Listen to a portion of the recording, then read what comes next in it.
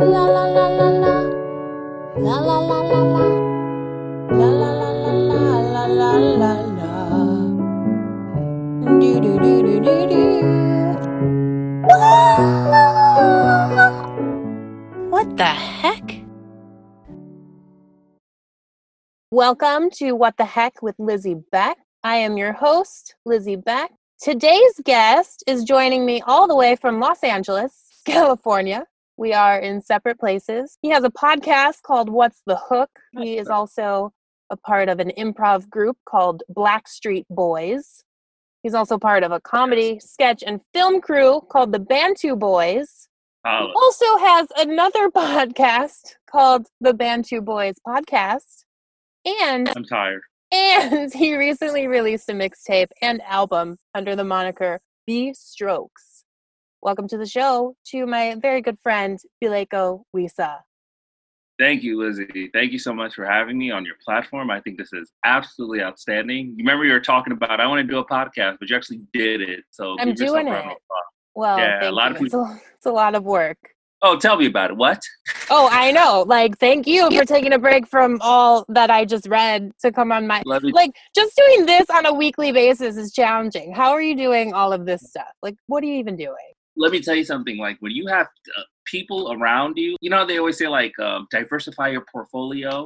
And it's okay, I do 33% of this. I do 15% of that. I do 20% in this group or whatever. That's what it is. But it's still tough because it's just as an artist, you just want to be creative. But this new generation of artists we're editors, we're promoters, we're marketers.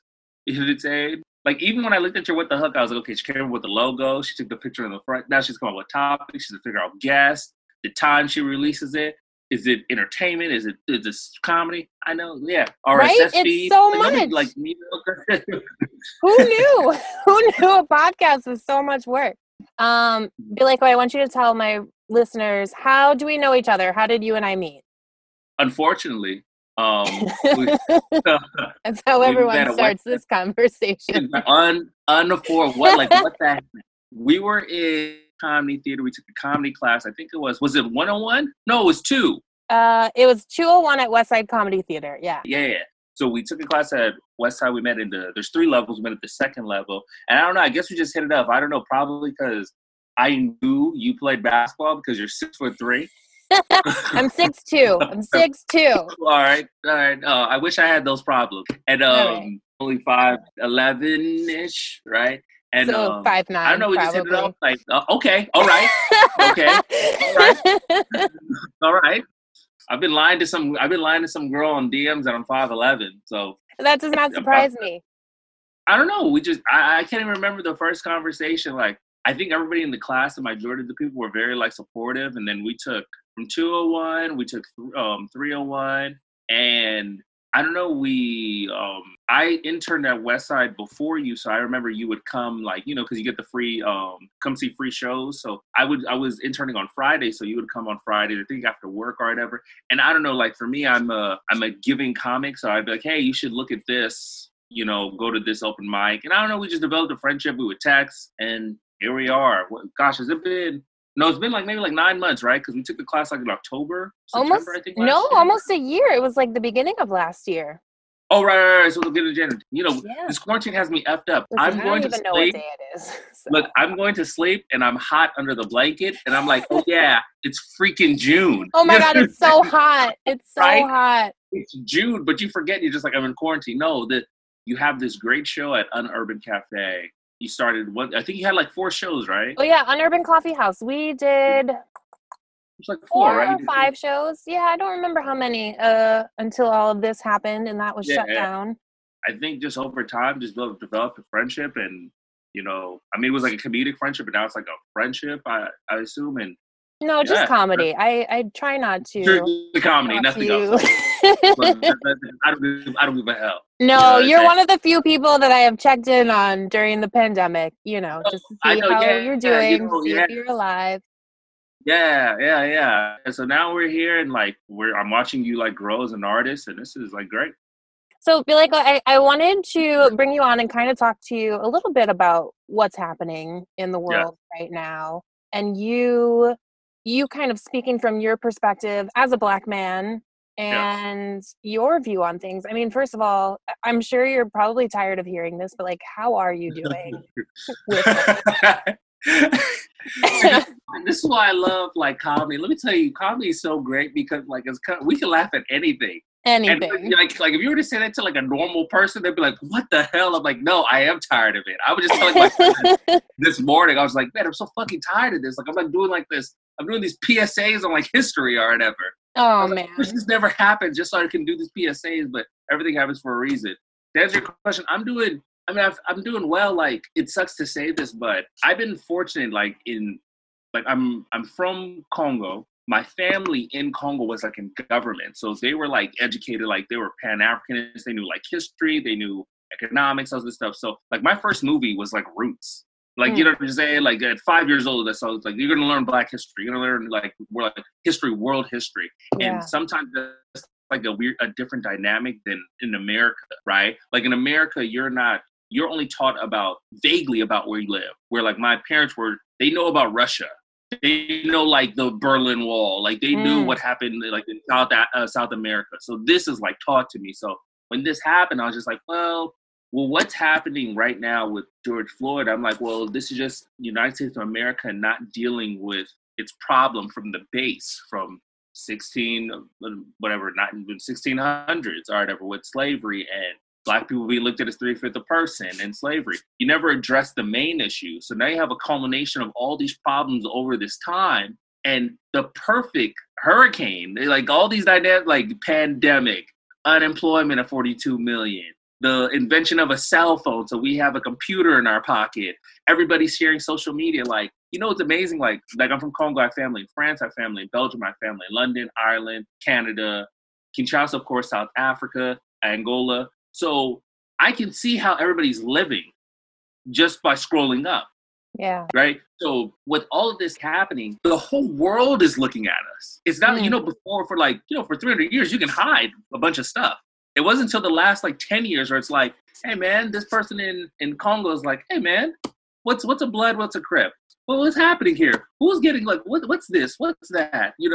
I don't know. I feel bad, but I'm just like, what do you expect if you haven't addressed the issue full on hand, you've been avoiding it, and the culmination of all this stuff occurs? It was not that it was bound to happen. Like, I'm not saying, killing and rioting but protesting was bound to happen. Yeah. Now, were you born in Congo or were you actually born in Los Angeles? No, I was born in Los Angeles, born and raised in Los Angeles. I went back to Congo to bury my dad when I was 5. But I still speak and write Lingala and read one of the languages, a little bit of Kikongo, but mostly it's all Lingala. But that's why I don't have the accent. I sound like you. Okay, well, nobody sounds like me. So let me ask you this: growing up in LA, first of all, where in LA did you grow up?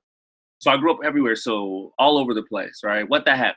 I stayed in what they would call the jungles on Crenshaw and King, but then we moved to Fairfax. But then when the riots hit, the 92 riots hit, I'm dating myself, we moved to the Valley because the riots were just, I remember driving on Crenshaw, and I don't know what blood gang, because they all wore red, just we're just rioting, grabbing people out white people out the car, beating them up, all this frustration. My mom was like, we got to go to the Valley. So we moved to the Valley. I lived in the Valley from age 7 to about 19, went away to college. And you're saying you were about 7 then when the 92 riots happened? Yeah. Do you remember a lot of that? What do you remember about that? And what did that mean to you? Did it have any meaning as a 7-year-old kid? Yes, because we were one of the first Congolese people directly to come to LA. So there wasn't that much of a big community, right? I would have older cousins that would be 17, 18 that in 92, this is the height of gangbanging. So when you're on them living in LA, they'd be this gang, this, that, or whatever is going to go to this building tonight and they're going to go fuck up this building, or they're going to harass this person or this, that. So I remember driving and just seeing there was a certain point where non-Black people would never go through a Black neighborhood, especially during the riots. What? I was on Crenshaw in Venice. I'll never forget it because there used to be a Pioneer's chicken. This chicken is incredible, Lizzie. You got to try this chicken. Do they still have it? I don't know. I think they do, but like Pioneer Chicken's incredible. Oh, put it on my But list. on the list.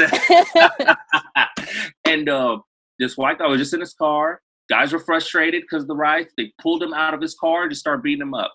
Right? And I remember being like seeing this 6 or 7, like seeing like, yo, this is crazy. So I didn't know the historical implications of it because now when you backtrack and do the research, Rodney King, like this happened in Lakeview Terrace. This is like in the Valley. But all these years of like the 60s Watts riots and like crack cocaine and then jobs being exported. What can I say? Like, remember the factory jobs that used to be in like South LA. So people in the 60s and 70s, they used to be gang members. They could, all right, well, I'm a gang member, but I got her pregnant. I can go get a job at the factory making $50,000. I could potentially buy a house. I mature. It forces me to mature, right? Because I can provide for like my family. But all of this is now outsourced. So you have gang members that are just like, now they're like mid-20s, 30s. Yeah. Like, oh, you're still gang banging? And then you're frustrated. Like, the same thing is happening now, but in a different form. It's student debt. Because we don't have many gang members are like OGs now. They're like it's different. Even the young ones that are gang members, it's not like the same how it used to be. I know I'm going on a tangent, but like no, it's okay. I just remember I didn't know the historical significance then. I just remember like we had to leave because it's just dangerous. Yeah. What was your experience with gangs as a kid? Were they around in your neighborhood or when you moved to the Valley? Like, what's your experience with that? In LA, when we lived on Crenshaw and King, they were. There was like, it's amazing because you can hit one corner, there's a different gang and another gang. But in the Valley where we live, there was small gangs, but it was more so the schools, right? So when you go to high school and middle school, especially middle school, that's the breeding ground of any gang member's future. It was always in the high school. So when I went to the school, Birmingham High School, they were blue and yellow. That's the colors. So there's a gang adopted, like, they were Crips. So the gangs there would adopt the blue, so there'd be Crips. I remember I like tennis shoes. I couldn't wear red Jordans because, they're red. So I remember I bought a pair of Jordans and I went to Inglewood shoe store. I forgot what it was called. And I got the red painted gray just so I can wear the shoes because I didn't want to get like banged on or anything like that. Oh, man. Or whatever, right? But I'm very fortunate because I guess, I don't know, I have this energy. Like people knew I was cool and I wasn't like mean-hearted or spirited. And plus I played sports. I was all my friends, we all played sports. So we never got like banged on because I guess the gang members do like, oh man, they just play ball. Don't even don't worry about them or whatever. But I think about people that I was friends with that were like, that like to fight and wanted to gang bang and stuff like that.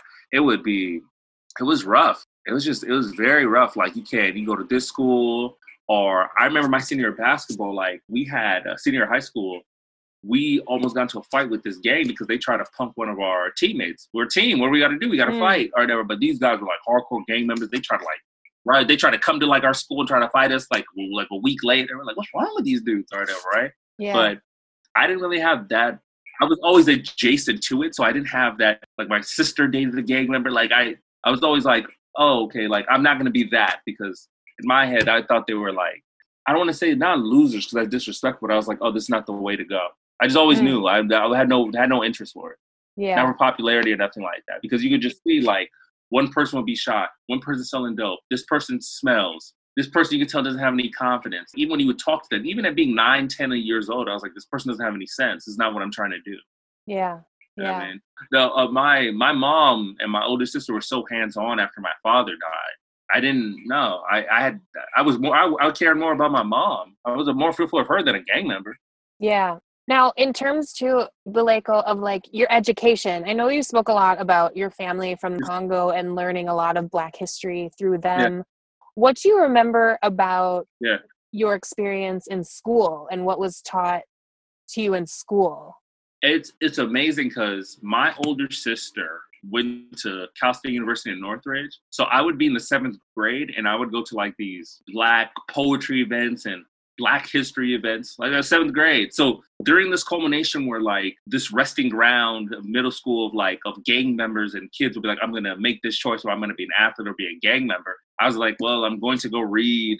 I'm going to this event where they're going to read on Langston Hughes. You know what I'm saying? Or they're going to do this movie on Lumumba. So at 13 or 12, I was like, the world is bigger than like our boulevard. I'm very fortunate, right? I'm very, very fortunate, right? When I went to college, I went to HBCU, so I went to Norfolk State.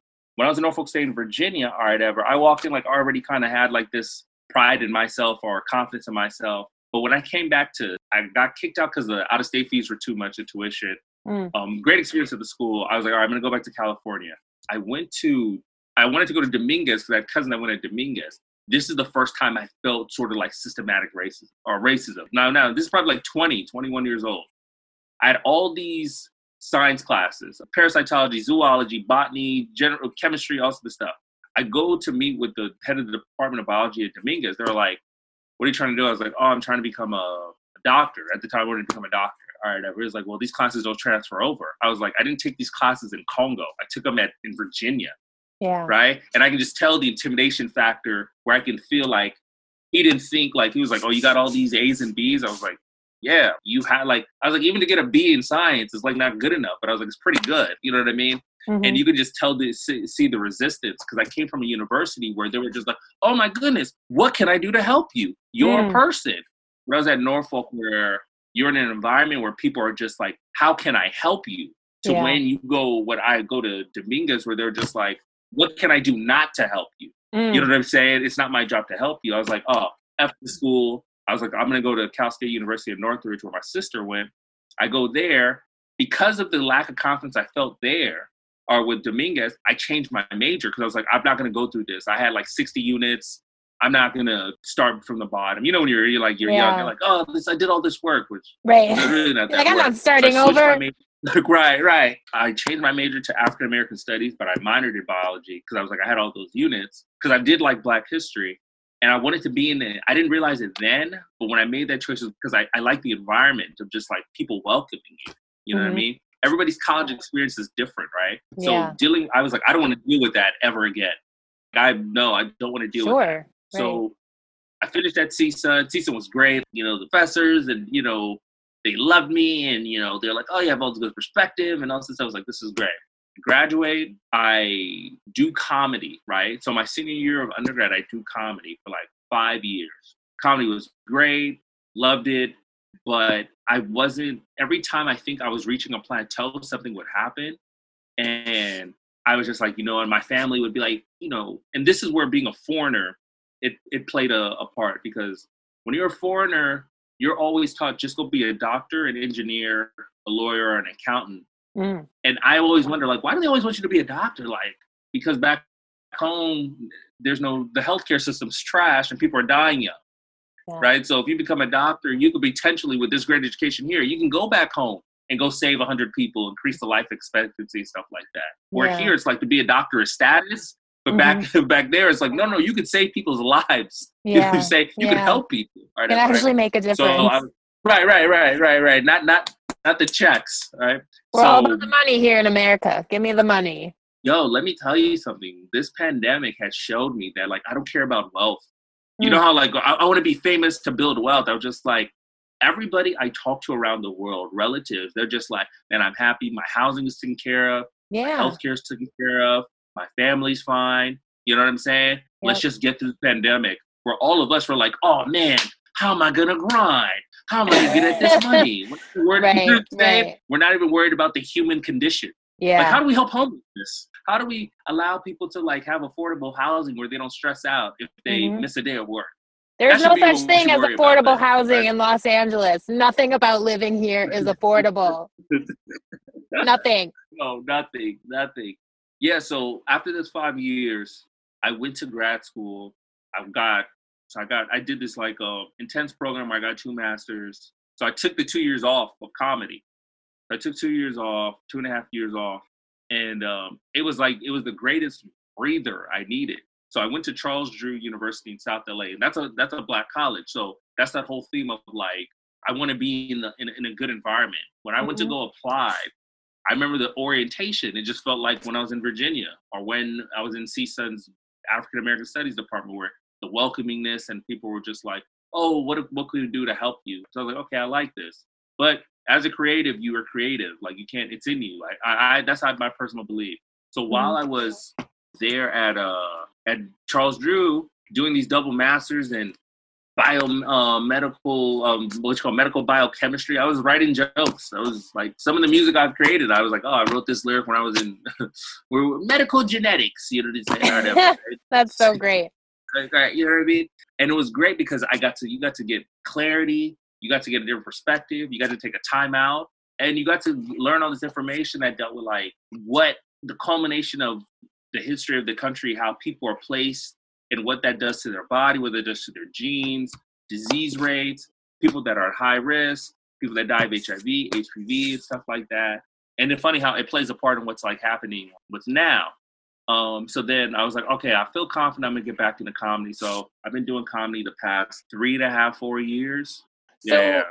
do you do anything with those master's degrees right now? Well, work, day job, but we're furloughed because the pandemic. But it And sounds what is your day job?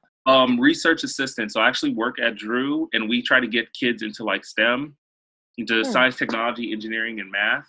And the great thing about it is in those areas, you see these kids that are like so bright-eyed and so smart, 14, 15 years old, and they're like, I'm gonna be an anesthesiologist. I'm like, oh shit, I didn't know what that was until like maybe mid-20s. You're like 15 and this is great.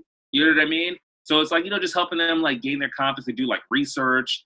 They try to write their personal statements, how to get into college. Like some of the students I've had, like I still like keep in touch with them for 2 or 3 years. Like, hey, how are you doing at Riverside? How's your sophomore year? How's your junior and stuff like that. So we just try to help them with that. But then also I try to get the word out on like, people think because magic is like walking around alive, HIV doesn't exist anymore. You know what I'm saying? They just think, oh, well, he gained weight, he's fine. It's like, no, he's still on hard therapy. He still has to take combination medication. Well, I think that's a very American thing. I think that's like this pandemic. I think we've all decided, well, I don't think coronavirus is a thing anymore. So we're all just like, we're going to go do what we want. And right. I think we're going to see what happens. Well, you know what's crazy, Lizzie? What's actually has happened and it's been magnified is the lack of respect for scientists, specialists, and teachers. Because in other parts of the world, like going back to my mom saying, go become a doctor. It's the level of respect, like, wow, this person can help us, right? Yeah. Now you have these, and I'm not political, I'm not a political scientist, but you have these research scientists with PhDs and years of experience that have written these great articles, done these great work on disease that are telling our president, whatever, from Obama, Bush, to now President Trump, hey, you need to do this and follow this. And it's like, no, because we don't respect specialists. They're like, because you know why? We respect people that have ratings and views and followers. So, yeah, isn't that incredible? Like, that's awful. It's awful. And what sucks is when you're talking to people around the world and they're laughing at us, that's some of the conversations I'm having where they're like, why are you guys like, I know they understand the protesting, right? But even before that, when people were at the beach and they weren't wearing masks, they're like, why aren't you guys wearing a mask? Aren't your doctors telling you guys? No, because we're Americans and we do what we want. And that's what it is. Yeah. We do what we want. And it's like the fact that we don't show that type of like respect for somebody that we don't trust, people that are educated, because we don't trust our education system. It's a lot of things. Oh, that's interesting. Yeah, we don't trust it. It sucks because in other parts of the world, a teacher is so respected and their citizens are so respected, especially when you have good law-abiding citizens around the world. They're respected because they're like, in Japan, a woman has a child, she gets a letter, her and her husband get a letter like, thanks, here's like whatever. In what was it? Where's Gaddafi from? It's not Syria, but a couple can get like low interest on a house if they were trying to buy a house. Like here in America, we don't do that type of stuff for like our citizens. You know what I mean? We don't show like, thank you for being a law-abiding citizen. It's like, it sucks to be a law-abiding citizen because it's like, I'm getting dick. Yeah. Yeah, my mom is a teacher and she had 7 kids. The government hasn't thanked her for anything. I feel that she deserves a medal. You know what's crazy? Do you know that rapper Killer Mike? I've heard of him. Right? So Killer Mike was like, he's from Atlanta, and he said, I think police officers, teachers, and I think is it doctors, they should get like no interest on like a house loan because they're doing it's a civil duty. You know what I'm saying? Like, you have to ease off some type of pressure. There has to be something because they're being paid nothing. They're being paid nothing. And they are willingly doing this job that like nobody else wants to do. And what sucks for teachers too, you don't know how many teachers I know that were buying everything off of work, off of their own pocket, Oh my students. gosh, my mom did that, and we were poor. She couldn't even buy things for us, and she's like buying Right. things for her For, school. right, for the kids, right. And, Yeah. and that sucks that in other countries how teachers are like celebrated. Mm, You know what I'm saying? Like that we have it all backwards. It's, yeah. Well, welcome to America, yeah. everybody. What the But heck? what the heck? I feel like I want to ask you.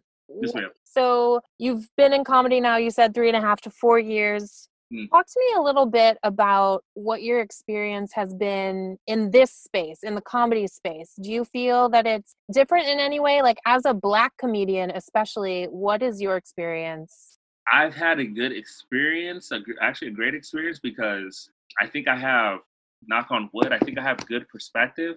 I just don't hang out like with I try to do comedy everywhere because, you want to test your material. That's how you get better in different environments. Mm. There's that. But even the conversations or engagement I've had with other people, like I've never felt like, oh man, it sucks to be Black. I'm not that type of person. I don't feel sorry for myself. I always look at like, how can I figure out and be solutions oriented? We're very fortunate as comics in this era. You can really create your own career by yourself. You have a phone, you have a camera, you have all these different platforms, right? So my experience has been, I don't know, I've had a good experience. Like I've never said, oh shucks, I'm not getting this opportunity. I always think like, okay, what do I have to do to create this opportunity? Mm. I don't know. And I think, and I'm surrounded by a lot of comics that are like that, where it's like, no, look, I'm on your platform. This ain't serious radio. Or what the heck? You know what I mean? So how dare you? This is a very top-notch How dare podcast.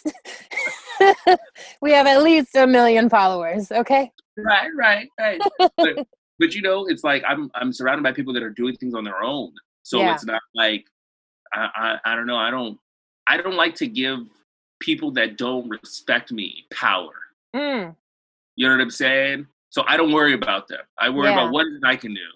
That's great. You know what I mean? Because I just think, Lizzie, like my parents had to deal with colonization. My parents' friends had to deal with racism. I just shut the hell up and man up. They put this like, okay, look, we like basketball, right? Did you see The Last Dance? Yeah.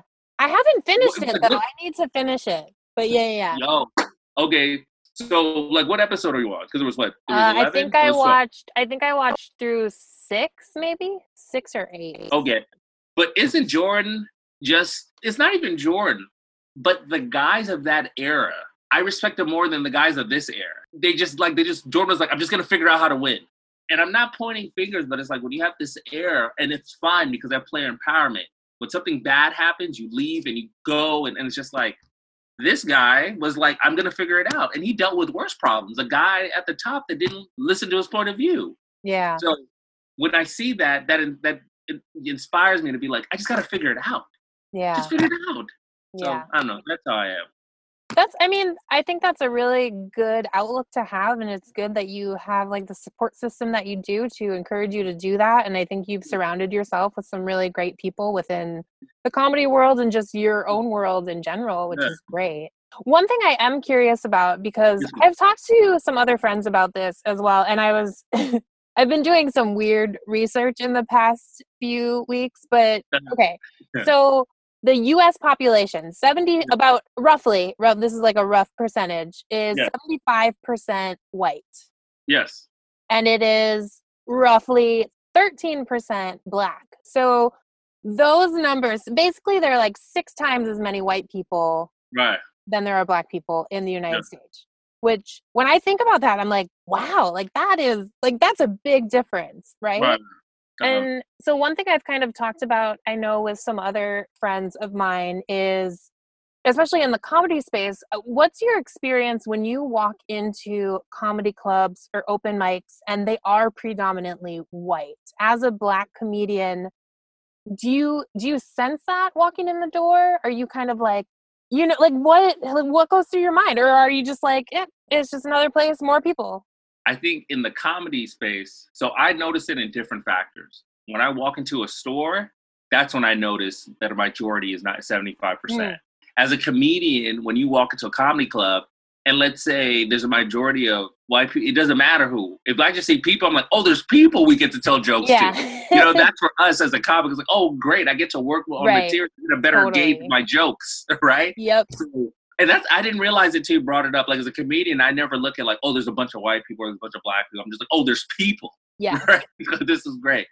I only notice it in my everyday life. So when I go to the store, let's say if I go to, I don't know, whatever, Best Buy or clothing store or like Marshall or something like that, that's when I notice, oh, people they notice that I'm black.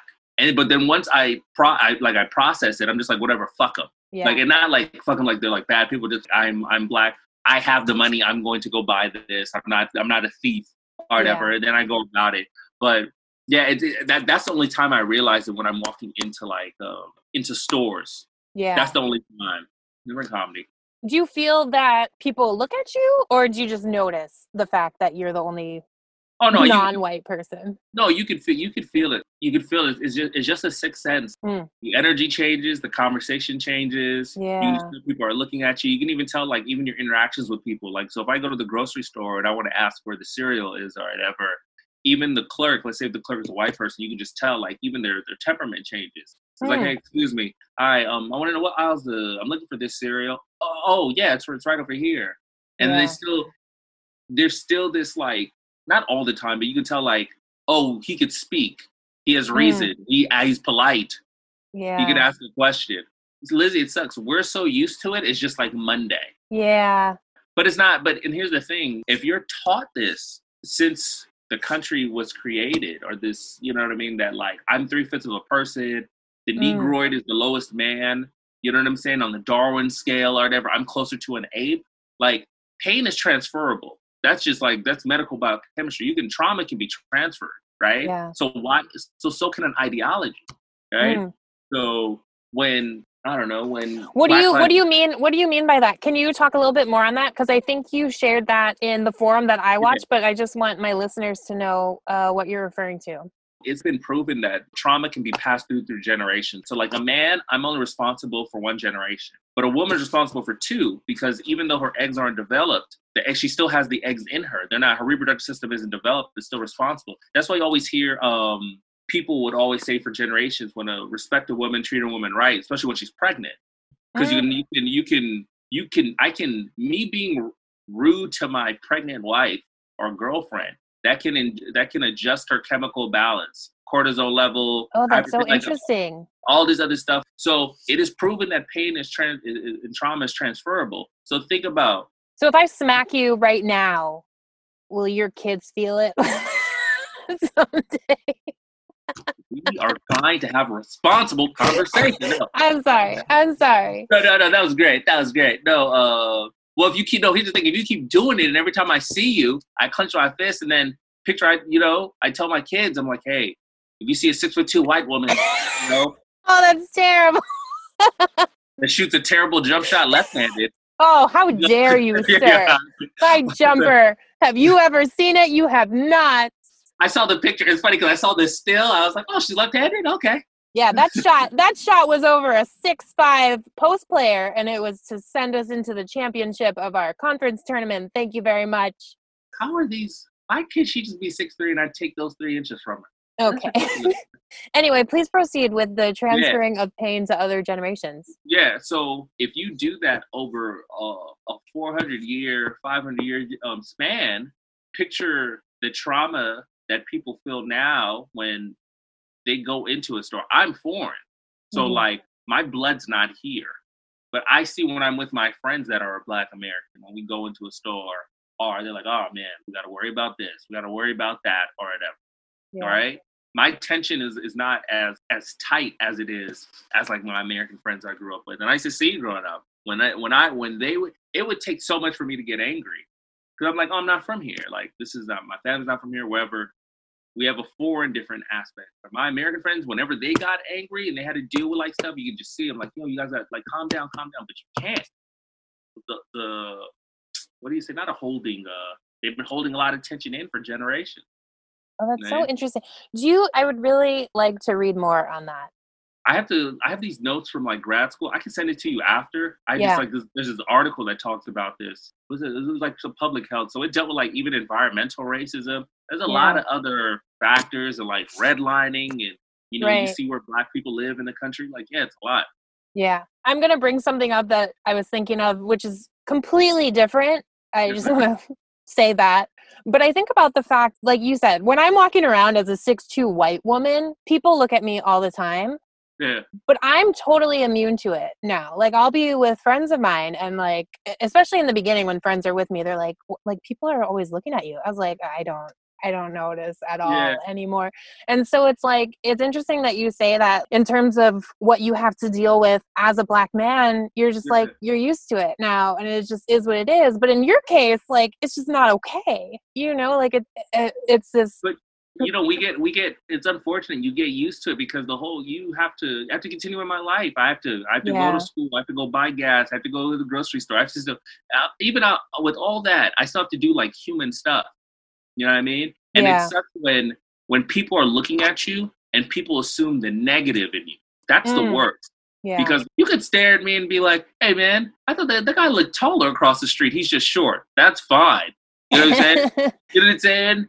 But when you start to attack like my character and my well-being, like you assume I'm a criminal, you assume I have disease, you assume that I'm poor, you assume I'm stupid just because of my skin color. That's a terrible feeling. Yeah. You know, it's terrible. Do you think it's different around? I mean, it has to be a little bit, but I'm sure you still sense it. If you're around people who probably experience more Black people in their everyday lives as opposed to going to the middle of nowhere and they've probably never seen a Black person, do you notice any difference between that, or does it feel similar? Yeah. Remember that post I did today of like the zoo? That's what happens. So when I'm around people, like my cousin used to date this girl that lived in Santa Clarita or whatever, but she was half Black. And so she had a lot of friends that have never been around like black people. Like, and I say black people, I mean like full Black people. They're like darker of skin, and you can identify like, no, that's a Black person. Her family, they were kind of like ethnically ambiguous. So at times they look Black, but not too much. So what happens is their friends, they start to study you. They start to like look at you like, wow, look the way he walks. Look at the way he talks. So it's similar to like that zoo where it's just like, oh my gosh, look, give them the candy. Like you said, like, I don't want to be in this environment where you just become like something on display. Yeah, where just like, I just want to exist. I'm just existing like you. I'm just a person. You know what I mean? Yeah. And then just another person. And then here's what happens. You'll do stuff that's a normal human stuff where they'll be like, oh, thank you very much. Wow, he's so polite. What? What? I'm gonna just go over the table and nom nom nom nom. I'm like, wait, you know, thank you for giving me this plate. You know what I mean? Like, yeah. So they make it like pretty obvious that they had certain assumptions about you, and then when you behave differently from those assumptions, they're like, oh wow, what a polite human being. All right, and I'm just thinking, I'm like, everybody, like, I'm like, my whole family's like this. What are you talking? What's happening? You know what I mean? But you have those preconceived, you know, the propaganda. Like you brought this stat, 75% white people, 13% Black population. But then there's that other aspect where it's like, oh, well, there's 60% of the jail. There's been a 500 increase in jail population in the past 30 years. You know what I'm saying? Of filled African Americans, all they do is smoke weed in their videos. All they care about is money. They curse. They shoot at each other. You know what I mean? So then when you meet me, where it's like, hey, this dude, he might wear a necklace, but he doesn't have any tattoos, and there's nothing wrong. You wear tattoos, whatever, it doesn't make you a criminal. But you deal with that, and it's like, I'd rather be around people that have kind of have a gauge where they've been around. I've been around Black people. I know they're not monolithic. We don't think as one. And where do you think, you personally, where do you think this mindset comes from? Like, why do you think people have this view? Gosh, okay. Well, let's see if we have the time. It starts no, because like this is stuff like my family would have me read books on. So this is like this comes from like Darwinism, trying to make Europe and feel more important and dominant to get back to ancient Greece, ancient Rome. So with Darwinism, they would do all these studies on like the human brain, who's the superior race, the genetic, you know, and then you have epigenetics, and then you have, what's this guy's name? Carl Linnaeus, where they would do studies on different groups of men and be like, we have to figure out how the white man is superior to every other man on earth. you know, and Mm. then you had like the when they started with the exploration of like colonization and the New World. This whole idea of like the manifest destiny. It is my right to go conquer. It's my right to. We said trauma is transferable, but so is ideology. So if people are being told this for hundreds of years, they're gonna believe it. You can believe the lie. What George Costanza said on Seinfeld is not a lie unless you believe it is. You know what I'm saying? If you believe it over hundreds of years, it's going to happen. There's people that are just like black people are dumb, and they have their or the you know even religious purposes. Curse of Ham, you know, black people the curse of Ham. But if they're the curse of Ham, that means black people are closer to Moses because Ham is descendant of Moses. Well, no, that can't be it. You know what I'm saying? So there's all these like contradictions where you have hundreds of years of this ideology where it's like, no, I have the right. I'm better than you. You're not a person because you eat monkeys, you eat animals. Like it's a lot, Lizzie. Like, look, think about this. They would tell us Africans, like, we're animals. Black people, we're animals. We eat each other. We don't have no civilization. But then these governments, when they're created, they would steal everything from Kemet. Yeah. The way Washington, D.C. is created is the way Kemet was created, right? Then you would take black people, bring them here from Africa, but then you would steal the natural resources. Like PlayStation 5 is about to come out, right? Mm-hmm. There's no PlayStation 5 unless you get Colton from Congo. You can't. Like you can't. Like, you can't make a hybrid without Congo because you need the Colton for the battery of the ion. So even though they've used propaganda as well to make black people feel dumb, and I mean to put this image like we're dumb, we're worthless as people, and they're superior. When it's like, I'm smart enough to know. I look at a person as an individual, right? If you're a good person, you're a good person. You can't group a bunch of people together. Yeah. You know what I mean?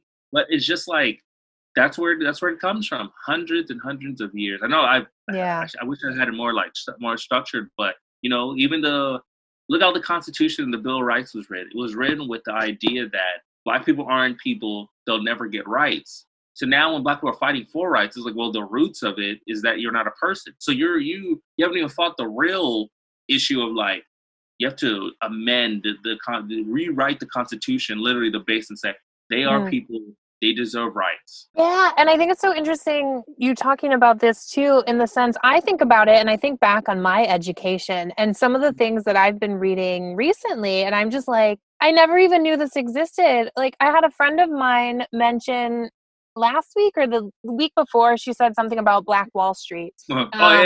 I had no idea what she was talking about. And then I had another friend post something on Instagram and I'm like, what is this? So I Googled it and I read this and I'm just like, what? I didn't even know this happened. And it's like, it's things like that aren't even a part of the history that we're taught.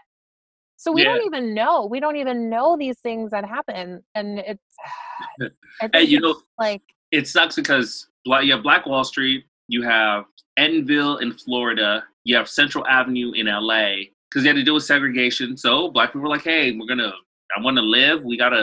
Let's make stuff for ourselves. So when black people build it up, you know, some racist KKKs or some racist establishment is just like, no, we don't want you to do it. But then you won't allow us to have opportunity to work in your establishment. So I have the right to create it's myself. Like you can't win. It's like you can't win. You can't win. That's awful. Right, you can't win, and it's weird because it's just like the root of this dominance comes from, a lot of it, in my opinion, comes from like ego, right? It's like, I want to be the best, but if you're really the best, you're not worried about what another person's doing, especially when another person doesn't even want has any conflict with you.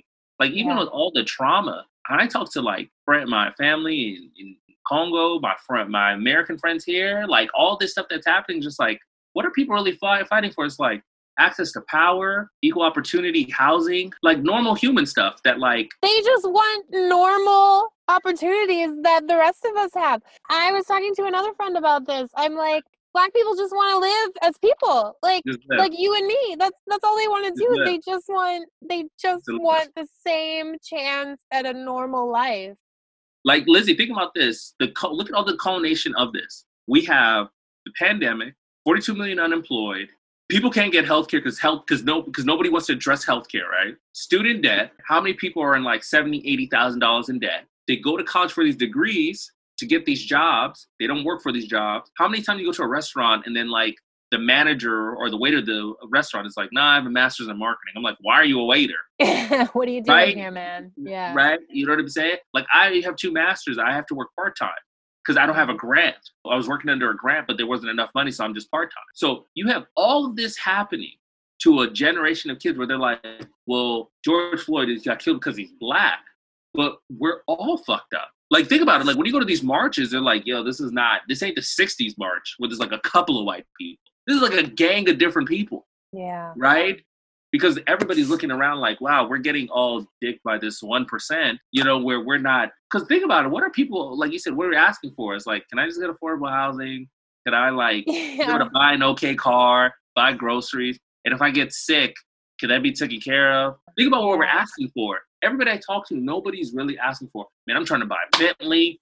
I'm trying to get an 8-bedroom house. People just like, man, if I can just, man, can my Sally Mae loans like not be the interest be this high? Like just kind of like, you know what I mean? Yep. So, Yep. Oh, that's so real. Yeah. That's so real. Yeah. Just, but I want to be normal, be a human. I want that for you too, Bileko. I really, really do. Bileko, this has been awesome. Do you have anything else on your mind that you would like to share? Anything you want to leave my listeners with? We're in an interesting time because this is the generation that is first generation post-colonization, right? African. First generation post-crack Reagan era. And for non-blacks, this is the generation that had to deal with debt, college debt. And I think what has happened is because of this great instrument of the phone, this computer where we all are connected, one click away, we're all noticing. Because I talk to a lot of people I'm 35. I talk to a lot of people from the age of 25 to 40, where they're just like, I don't know, if I miss 2 days of work, I don't know how I'm going to survive. And that was never like that the generation before us. So you have all this culmination where it's like, I think there's a systematic desire for change. Yeah. Like I said, like we're just like, okay, this doesn't work. People are stressed out. Jails are overpopulated.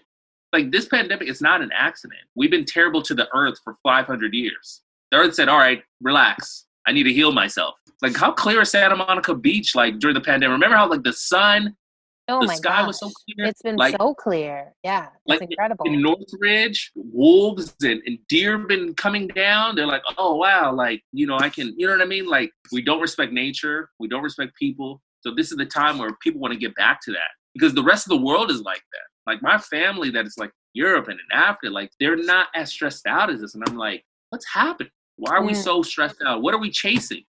Money for what? To impress somebody we don't know? Preach. So I'm just like, I think there's a systematic desire for change. And I think this generation, we're much smarter because even for them to go riot in Hollywood, 25 years ago, they rioted in the hood with people that don't have money. They did it to people that are enabled to get resources, that are sort of kind of part of the problem. Yeah. You know what I mean? Directly and indirectly. So I don't know. I just think this is the perfect time to make that change. Make that change. Running for office 2020. I'm telling you. But no, Liz, this was great. We got this was awesome. Bileko, thank you for being on the show. No, you're the bomb. And I'll text you and you let me know whatever I can do to help. And hey, I appreciate that, man. Yeah, no. You can help me find an apartment. I have to find a new place to live. So let me know if you hear of anything. Oh, I'll keep my eyes to the streets. My eyes to the streets, but yeah, just let me know and maintain your faith, keep your head up, and we'll come out of this strong, so we can tell like our generation, like we're in the house for a year. Absolutely, and we're in comedy, so we're gonna get to share these stories for years to come, man. Okay, this is gonna be the new Trump joke. So during quarantine, right? Bileko, can you tell any listeners that care to follow you on social media? Do you have any plugs? Like, this is your moment. Tell all your stuff. Yes. So you can follow me, Bileko Aziza Wissa Jr. on Instagram, Bileko Aziza Wissa Jr. You can follow my African page. Well, it's comedy, but we do more stuff for like the diaspora. Bantu Boys, Bantu Boyz. With YouTube, Facebook, Instagram, it's Spotify, Apple Podcasts. What's the Hook podcast? Same thing. What's the Hook podcast? Pretty self-explanatory. YouTube, Instagram, Facebook. If you follow me, you'll be able to follow all that. You'll be able to follow my improv group, Blackstreet Boys, and shows we have upcoming. And just make sure you guys subscribe and like. So I'm always posting every day. He's always posting. I think he's the only one in my social media feed every day. I just me all over. Yes, everybody go follow Bileko. If you can't find him off of what he just told you, just come to my page and you'll probably find him through me. Yeah, you guys support and share Lizzie's podcast, please. Yes, please. Also, check out What's the Hook podcast. I have not listened to recent episodes, but I had listened to it in the beginning. I need to be better and get back to it. It's a great podcast, you guys. Well, Bileko, again, thank you for being on the show. Everybody else, thank you so much for listening. If you don't already, please follow me on social media if you would like. LIZZIEBOECK on both Instagram and Facebook. And please subscribe to this podcast. Share it with friends. We're on Spotify, Apple Podcasts, iHeartRadio. I think, you know what? Just find it. Just find it. You're all very talented individuals. That's it. We'll see you next week. La la la la la. La la la la la. La la la la la la la la. Do do do do do do.